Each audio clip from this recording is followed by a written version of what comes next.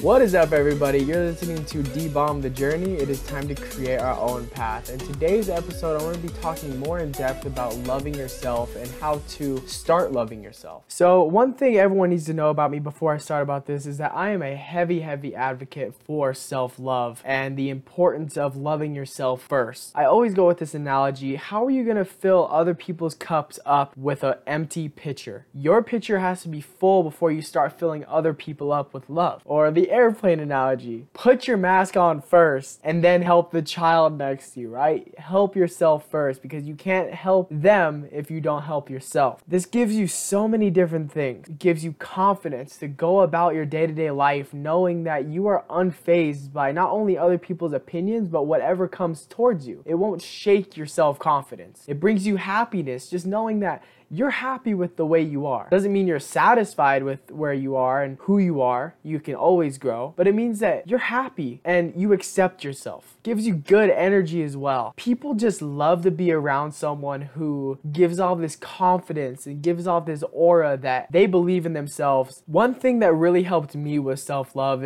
is just being able to accept the fact that I cannot change how I physically look. So, for example, when I was younger, I got bullied for the way that my hands look. I mean, now I really like my hands. I kind of got a big palm and my fingers aren't so long, but that's okay. But my friends, and even to this day, sometimes they give me some shit for it. Getting made fun of about your hands or about anything about you really makes you feel super insecure about who you are, right? Oh, it's because I got some weird looking hands. It means that I'm not a good person, right? Or I'm embarrassed to show my hands, and it was just a whole different thing for me. I overcame that by accepting the fact that this is the way I am. I can't change the way my hands look, and I'm okay with that. And I came to love my hands because I really do like my hands now. They look really good in my opinion.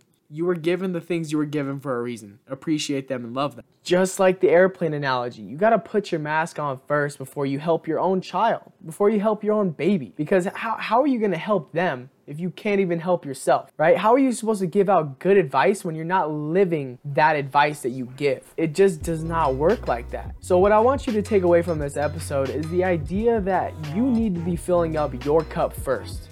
Don't view it as selfish. View it as personal growth. I'm working on myself so I can help others as well. It may take some time, it may take some watching some videos on YouTube, it may take a bunch of different things. As long as you come away knowing that loving yourself is number one and most important in your life, and loving yourself and caring for yourself first is most important, you are going to be able to help others along their way as well. Thank you again for tuning in. I really appreciate it. Don't forget that you are able to love yourself and not be selfish.